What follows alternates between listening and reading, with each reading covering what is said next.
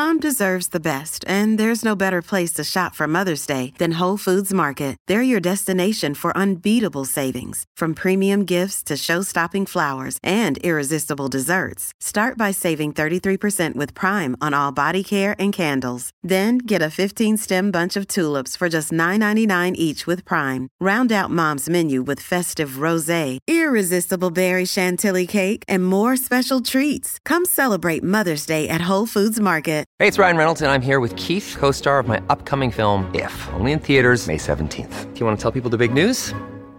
All right, I'll do it. Sign up now and you'll get unlimited for $15 a month and 6 months of Paramount Plus Essential Plan on us. MintMobile.com/switch. Upfront payment of $45 equivalent to $15 per month. Unlimited over 40 gigabytes per month. Face lower speeds. Videos at 480p. Active Mint customers by 531.24 get 6 months of Paramount Plus Essential Plan. Auto renews after 6 months. Offer ends May 31st, 2024. Separate Paramount Plus registration required. Terms and conditions apply if rated PG. Hello, everybody. This is Marshall Poe. I'm the editor of the New Books Network. NBN listeners like to read books and buy them. So we thought we'd tell you that right now, our friends at Princeton University Press are having a remarkable site-wide sale. You can get 50% off books, including ebooks and audiobooks, with the code 50, F-I-F-T-Y, at checkout until May 31. You can save some real money on Princeton University Press books. I encourage you to go there and check it out.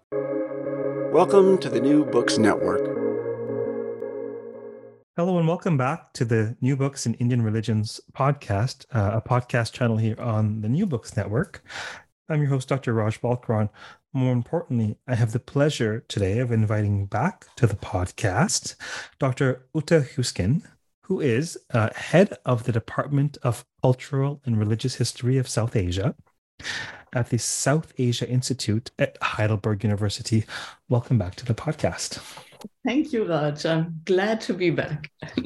It's my delight. As you can tell, I'm delighted by a number of books, but it is a true delight to be speaking today about a collected volume of essays called Laughter, Creativity, and Perseverance, and the subtitle, Female Agency in Buddhism and Hinduism. Very exciting stuff. Tell us a bit about the genesis, the backstory of this project. Well, I mean, like so many of my projects, it is a collaborative, the outcome of an collaborative endeavor. And for whatever reason, I think I have always, throughout my academic career, worked on gender issues of sorts, very often not being aware of it. But at some point, I realized that there's something going on right now in these traditions, at least in those traditions that I know of within Hinduism and Buddhism, that seems to be, well, at least from some perspectives, a radical change, meaning that there are more and more female actors who occupy positions of religious or ritual leadership that they have been excluded from before. And of course, I mean, the few case studies I know of are just only a few. So I was actually originally planning to apply for a big project. And in the context of preparing for this project, I convened a workshop in Heidelberg, so at Heidelberg University, and I was inviting a few women and men who are working on similar issues. And it was very important for me at that point also to invite a number of junior researchers, because most exciting work is actually coming from the young people, and I'm now, as a senior scholar, I can say that. So we had a wonderful workshop. Over 3 days, we were giving presentation, we're discussing, and I feel that at that workshop, it was especially the connections we were able to establish, let's say, behind the scenes, were of special importance, because there was a sense of collegiality and sharing that was really extraordinary. And I do think that the last chapter in this volume, which is authored by Carolyn Starkey, and which talks about methods and, problems sometimes researching issues that are connected to female agency in religious traditions, that actually speaks of this spirit, because Carolyn also continued the discussion with all of the researchers afterwards. And we were talking about our research processes, the disappointments, but also, of course, the small victories that we had. And that was basically facilitated by this really very collegial spirit during this workshop. I also think that this workshop, and also I think we had one panel in 2019 then at the AAR in San Antonio, some of us at least had, that is why at least I feel that the different contributions to this volume are really, they speak to each other and they address topics from different angles. So I'm really happy about it, this volume. We touched on this aspect when during your last podcast, which had a similar paradigm of a fruitful workshop, and really it really is an admirable MO in terms of, at least to my mind, holding space for scholarly community. And seeing what happens with the cross-pollinations and the conversations, and they're always more than the sum of their parts, and then invariably you have either let's share this, right? Let's publish this, or let's do something with this. I mean, that's how we first came in touch with the brilliant bringing together of people interested in Navaratri, and I really think it's useful for scholars to. There may be some among us who take that for granted as a fruitful avenue, but also to really foreground, bringing people together and seeing what happens. I had the good fortune of attending a symposium. I think it was in Toronto, where I'm based at the University of Toronto. It was Srilata Raman that put together this phenomenal lineup of speakers on, it was Vaikunta topics related to Vaikunta. That's right. I couldn't resist, because I just happened to be guest lecturing at the U of T, and I saw the poster. You know what? Let me sign up. I've got to come. So that the magic then happens, right? And you could tell by the last luncheon, everyone was engrossed in conversations about, who will do this part of the volume, or what should we do now, or how, and it really, really is magical. So thank you for holding that space for so many of us, and for the fruits of that labor. So. More on the fruit of this labor.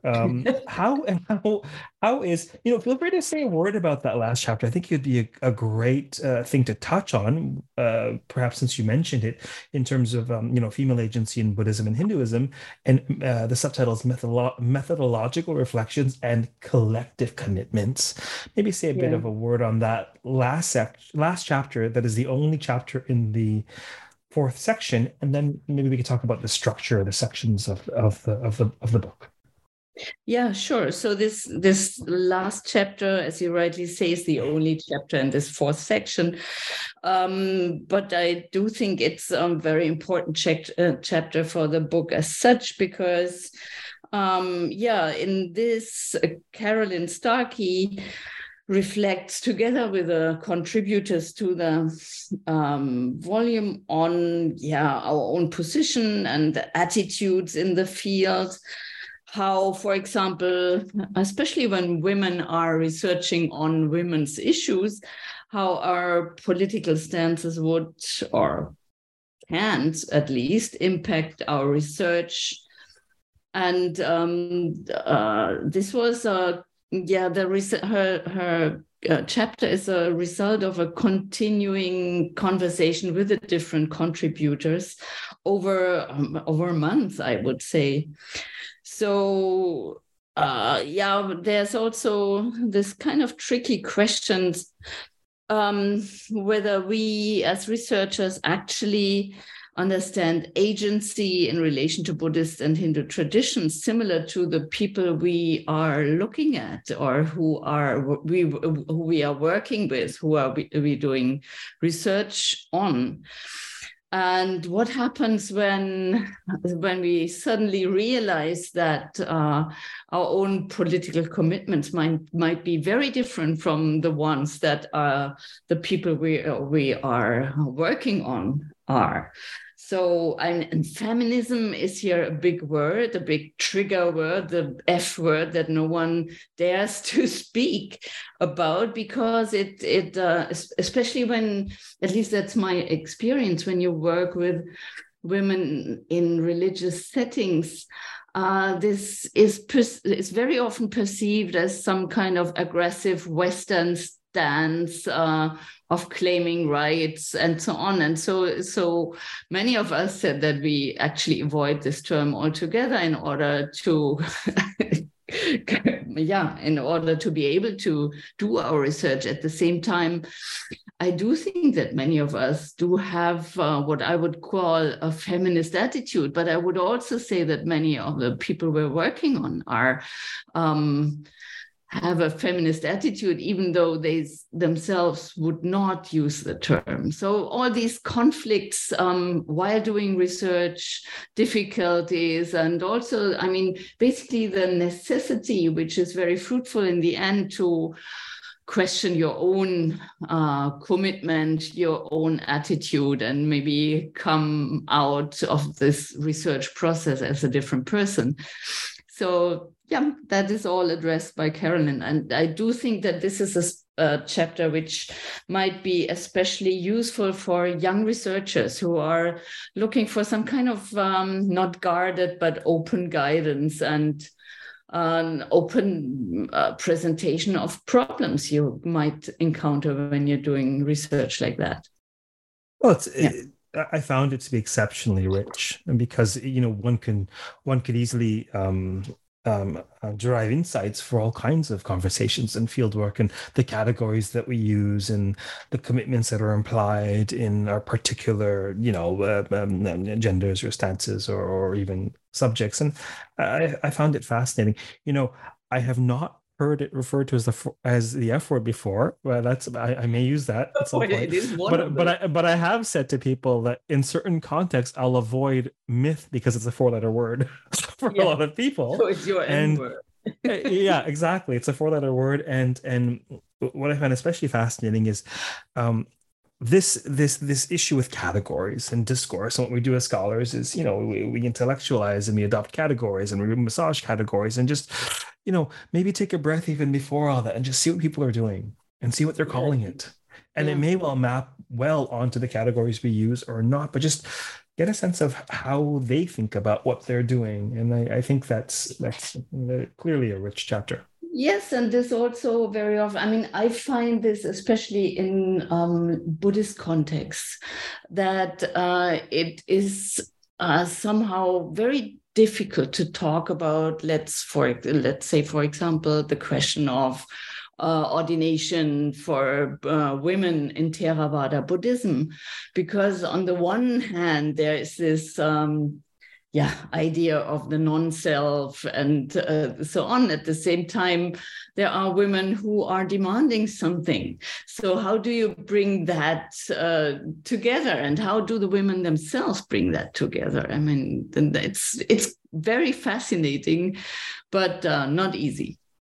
Not as easy as you might want to. Indeed. Important work and not easy. And I suppose if this work was easy, this would all be ironed out after decades of scholarship and millennia of religious history. But maybe tell us a bit about the structure, the different sections of the work. Yeah, we subdivided the contributions, or we found that the contributions address mainly 3 different domains, and these are, that's what we labeled renewing religion in female spaces, then appropriation of male spaces, and performing religion publicly. That doesn't mean that the different contributions only address this topic, but that they mainly, speak to a certain, let's say, range of topics. So in the first section, there is Valeria Gazisova, who writes, her contribution is entitled Exclusion, Secrecy, and the Underground, Dynamics of Female Religious and Ritual Agency in Kalmykia. And that is, Kalmykia is a republic in southwestern Russia, and it's actually the only region in Europe where Buddhism is in fact historically practiced. And Valeria here looks at the transportation, I would say, of religious transmission from male to female spaces. And this transportation which happened in the Soviet era. So the Soviet era, which was certainly very traumatic in many ways, it paradoxically also brought new opportunities for women, who then were able to reposition themselves as religious specialists and also religious leaders. And it's very fascinating how the lower status of women as opposed to that of men in the pre-socialist Kalmykia society, and their exclusion from Buddhist establishment then allowed them to become important transmitters of religious and ritual knowledge. And that's what is captured with this term underground, because this is, of course, metaphorically used, this word, but it's also literally, because some of the places where religion then in the Soviet era was practiced was in fact underground. So that's a very interesting and fascinating case study. I could talk about it very long, because also Valeria is currently right now, she's in Heidelberg as a postdoc researcher with a project. So we are in constant contact on this topic. Without exaggerating, we easily could have a podcast on each of these contributions. They're fascinating. As you're well aware, they're rich and they're fascinating. And with luck, some of these authors will perhaps appear on the podcast, perhaps to talk about monographs or developments. Yeah, sure. Right. Then the second contribution in this Renewing Religion and Female Spaces section is by Ina Ilkama. And this is entitled, This is Not a Home, It is a Temple, Creative Agency in Navaratri Kolo. And here you can see some overlap with other projects that the Navaratri project that we had for quite a number of years. And Ina has done her research in Kanchipuram, a place where I'm also doing a lot of my research. And she has looked at the transformation of the Kolo practices and has looked at them as practices that are transforming within female spaces, where it was extremely important that now new female actors were taking over. And basically what she has been mainly dealing with is the transfer of the Kolo practice from Brahmin to non-Brahmin actors, and how does that transform what these practices do and mean to the actors, and how where are the continuities, but also where are the changes when suddenly Kolo is practiced in non-Brahmin households. And it's really fascinating and a great piece to read. So I can highly recommend this. So these two contributions that contribute to this idea of renewing religion in female spaces. Is there a word or two we can say about that overarching concept, or is this perhaps surprising in a sense, or do you want to make a comment about the category? Well, I would say it's only surprising if you understand agency as connected mainly to resistance and challenging of existing hierarchies. However, if you understand agency as encompassing much more than that, and also understand practices of compliance as agency, and if you look at look for agency in also small acts of changes, then it is not surprising. So, I mean, here we strongly, very, very strongly rely, of course, on the seminal work of Saba Mahmood and also Joanna Cook and others who have clearly shown that it is extremely important to turn away from definitions of agency that only understand agency as resistance. And here I would say, especially when you look at those practices that change within female spaces, they can easily be overlooked, but not if you take them seriously. So I think that's tying them together. Yeah. No, thank you for driving that home for our listeners. That was a beautiful insight. Okay, so section 2, what do we have? Well, that's appropriation of male spaces, and that's there's I don't know how many contributions. A few are there, at least 3, 4. Yeah, I didn't count them.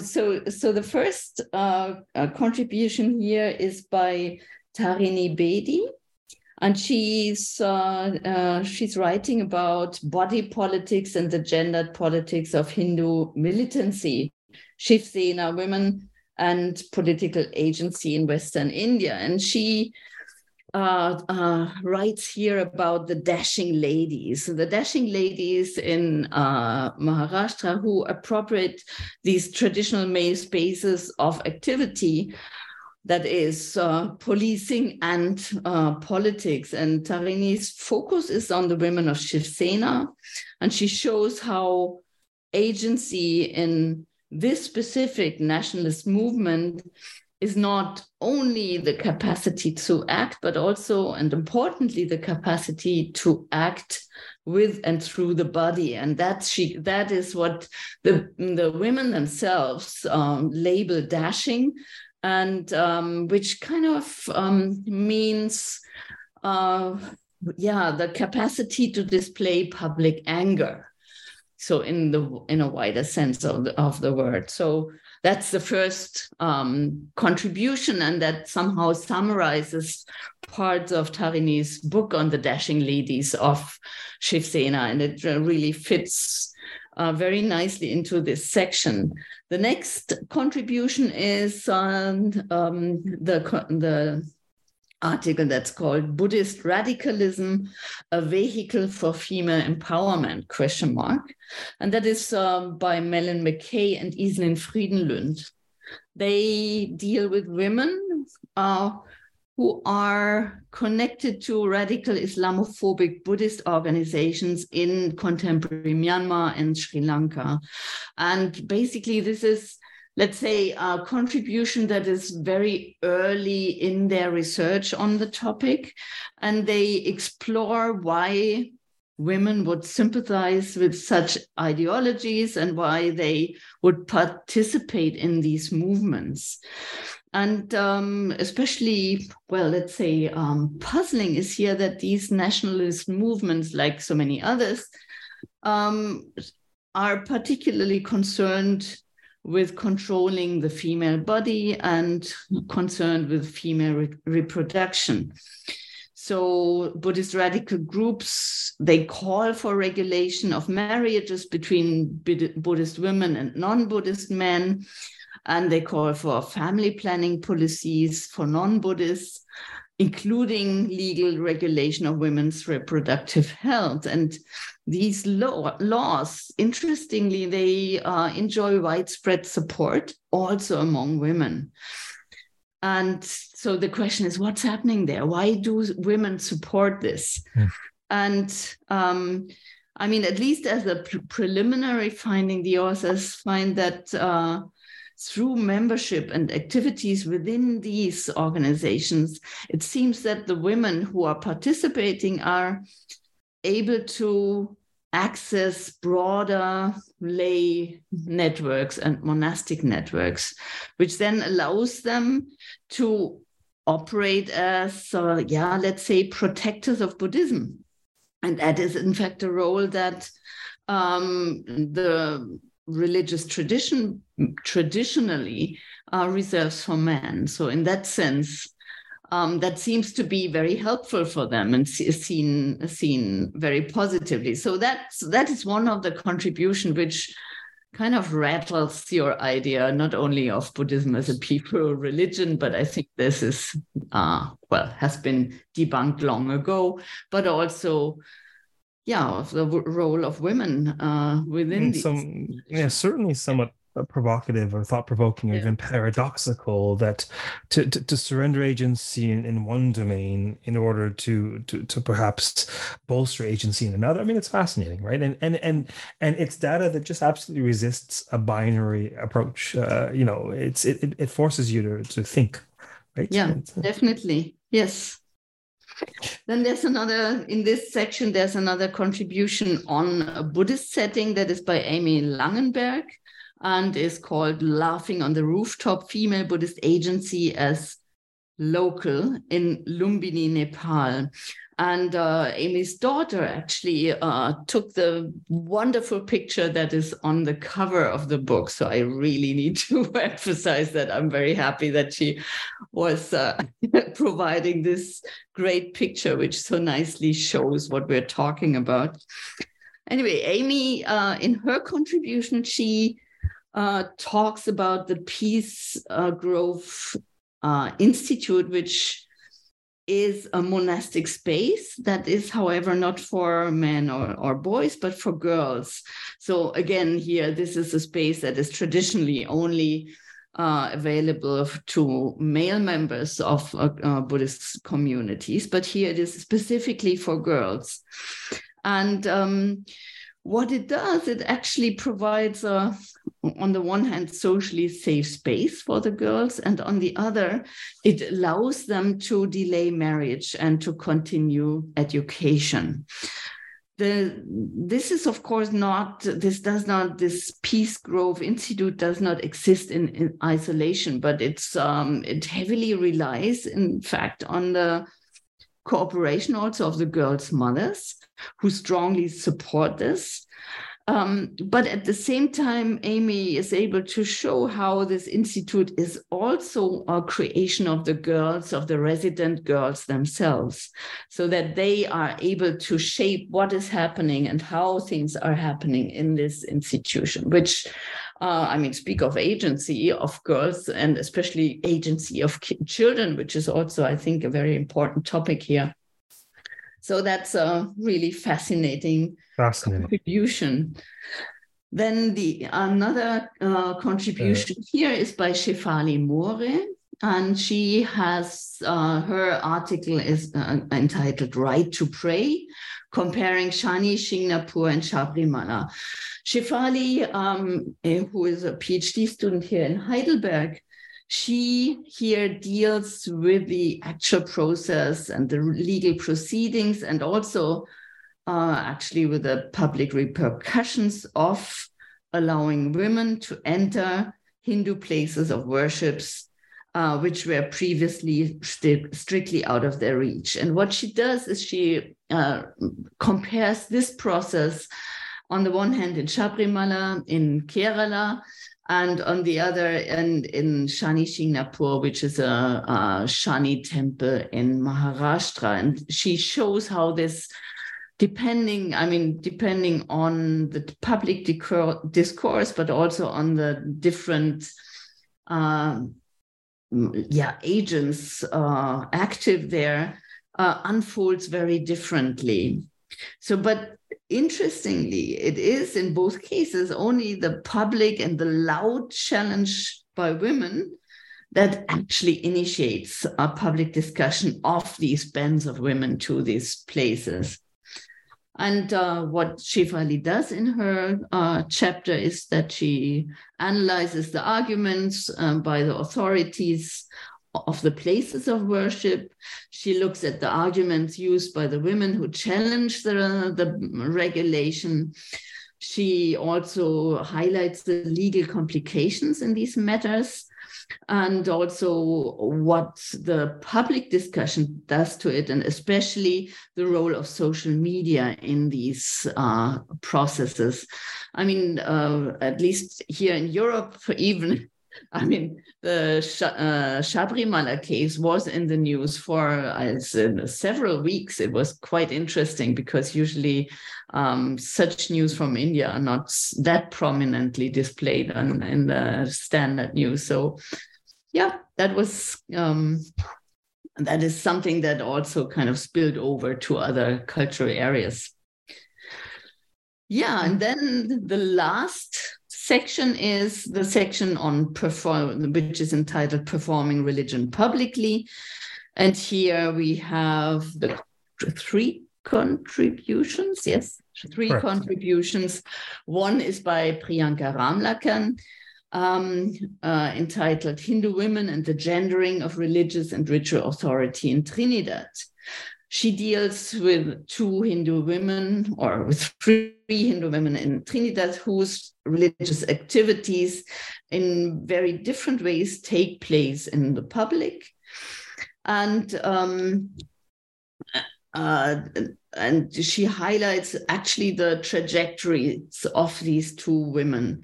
One is a pandita, a priestess, and the other one is a nao, that is something like a priest assistant. Both roles are new for women now. And she looks at how this plays out, how it is accepted in public or not accepted in public, how these women are challenged. But at the same time, what she highlights is also how these two women basically understand their role and enact their new role very differently. So, for example, the latter, the priest assistant, is she is from a rural area of Trinidad, and she is not only the priest assistant, but she's also a ritual expert and healer who basically can read a local mud volcano goddess, who is called Balka Devi. And much of her authority and acceptance within the community and beyond the community really comes from this close connection to the goddess Balka Devi, rather than from her being a priest's assistant. I know close to nothing about these Hindu religiosity in the Caribbean. So for me, this is an extremely interesting case study. The next section, that's my own article. I am writing here, I entitled the contribution Tradition, Innovation and Resistance, Training Girls in Sanskrit and Vedic Rituals. And what I look at here is the school for girls in Varanasi, the Panini Kanya Mahavidyalaya. That is a school for girls that was established in the 70s. And it's in the tradition, let's put it like that. They're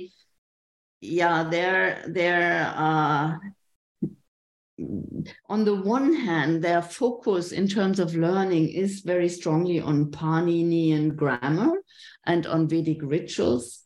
And at the same time, the girls are also trained in martial arts, in yoga, in music and computer sciences.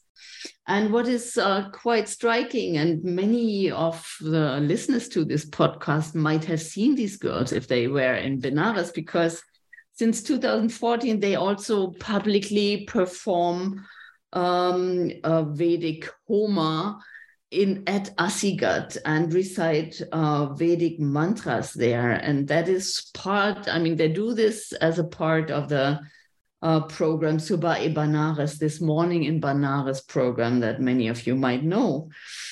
And what I'm looking at is basically what kind of strategies these women employ to integrate in a tradition that excludes them. So what is the way of argumentation, and how do they understand the text differently from their male counterparts? But then also, what else is there on their agenda, but also what is on the agenda of those who still until today resist this? And then the last contribution to this section is by Antoinette Elizabeth de Napoli, and it's called "I Will Be the Shankaracharya for Women: Gender, Agency, and a Guru's Quest for Equality in Hinduism."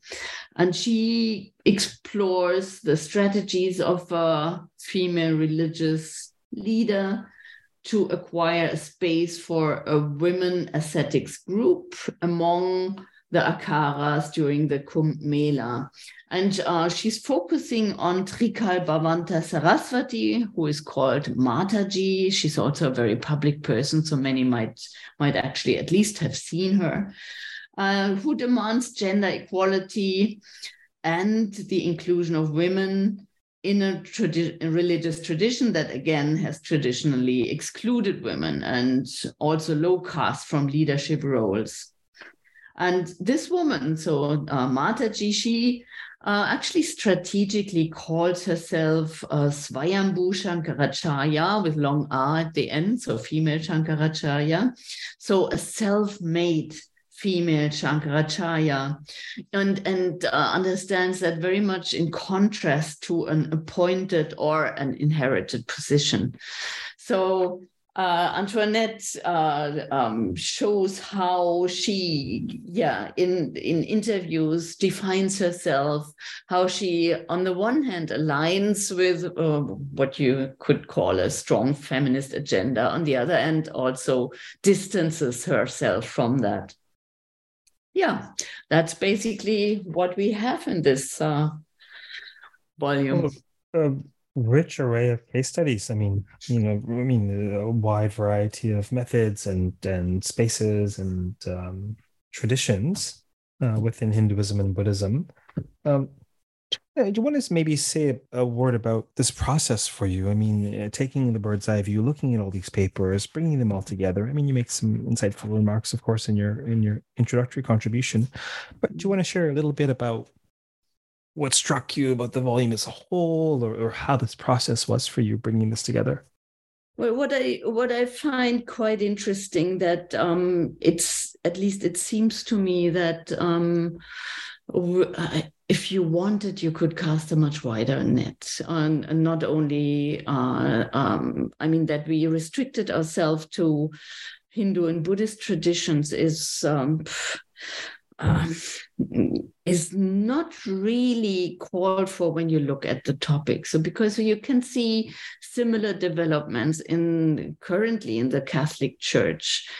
I'm not so sure about Jain tradition, but I'm sure there would be some, one would find something. Of course, Muslim traditions are all these, let's say, movements, these, women assuming positions and claiming spaces for themselves that they haven't been able to, or maybe also in many cases didn't want to claim before. That is something that seems to be happening as we speak. Currently, there will be, in fact, another companion volume to this one. We're working on another volume where we cast the net a bit wider. We stay within let's say, traditions that are prevalent in India, and but that also are transcultural in character. And we look at also more into, let's say, historical aspects of that in this second volume. I find it interesting that things seem to be happening right now. But what I find even more interesting is that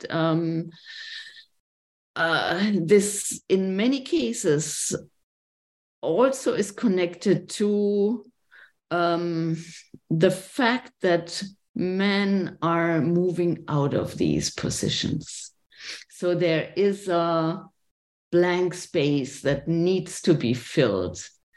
And that gives the women, or gives many women, the opportunity to fill this space, and that is also, I find that if I look at the case studies, that's much more often the case than let's say in Tarini's or in Antoinette's case studies, where the women kind of stand up and say, no, we resist, it should be different, and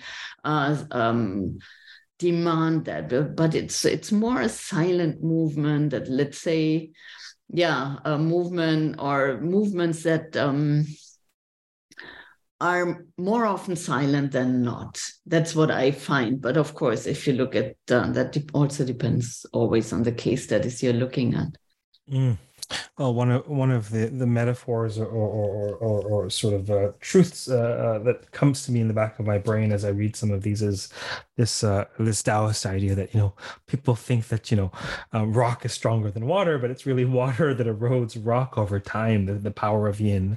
And I think Amy Oloko had a comment. Amy Oloko had said something on the back. I'll just pick it up and read it. Actually, she comments, of course, on the wide-ranging and fine nature of the contributions, and then what she says is the contributors press us to notice not only spectacular changes and innovations, but also subtle ones, and to appreciate how women may creatively transform tensions into opportunities.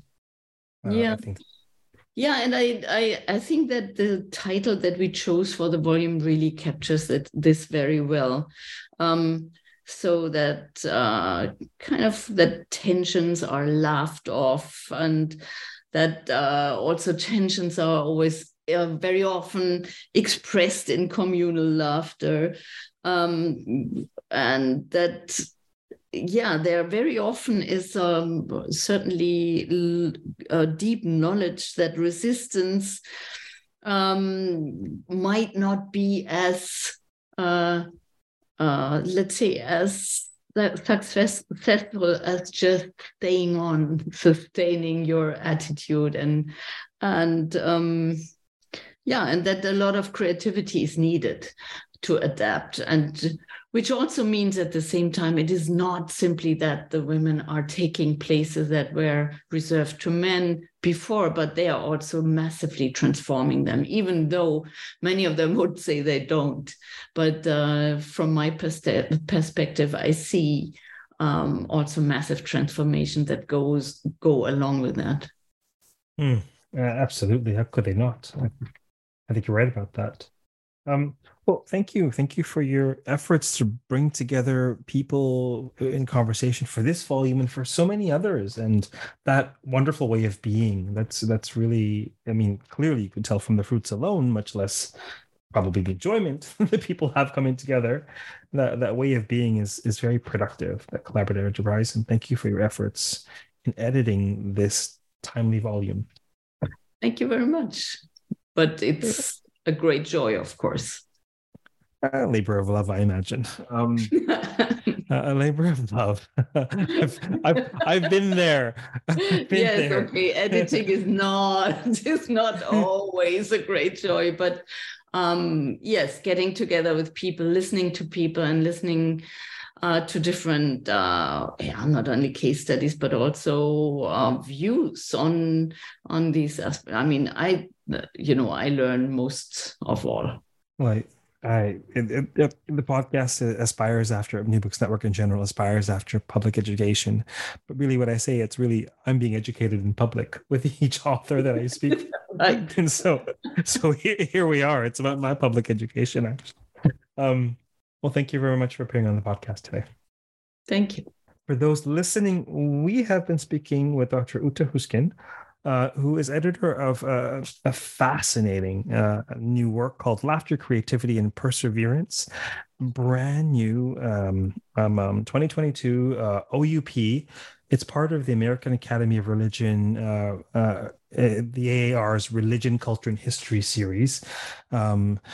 check it out. Keep listening, keep well, and keep contemplating female agency and agency in general, however gross or subtle that may look. Take care.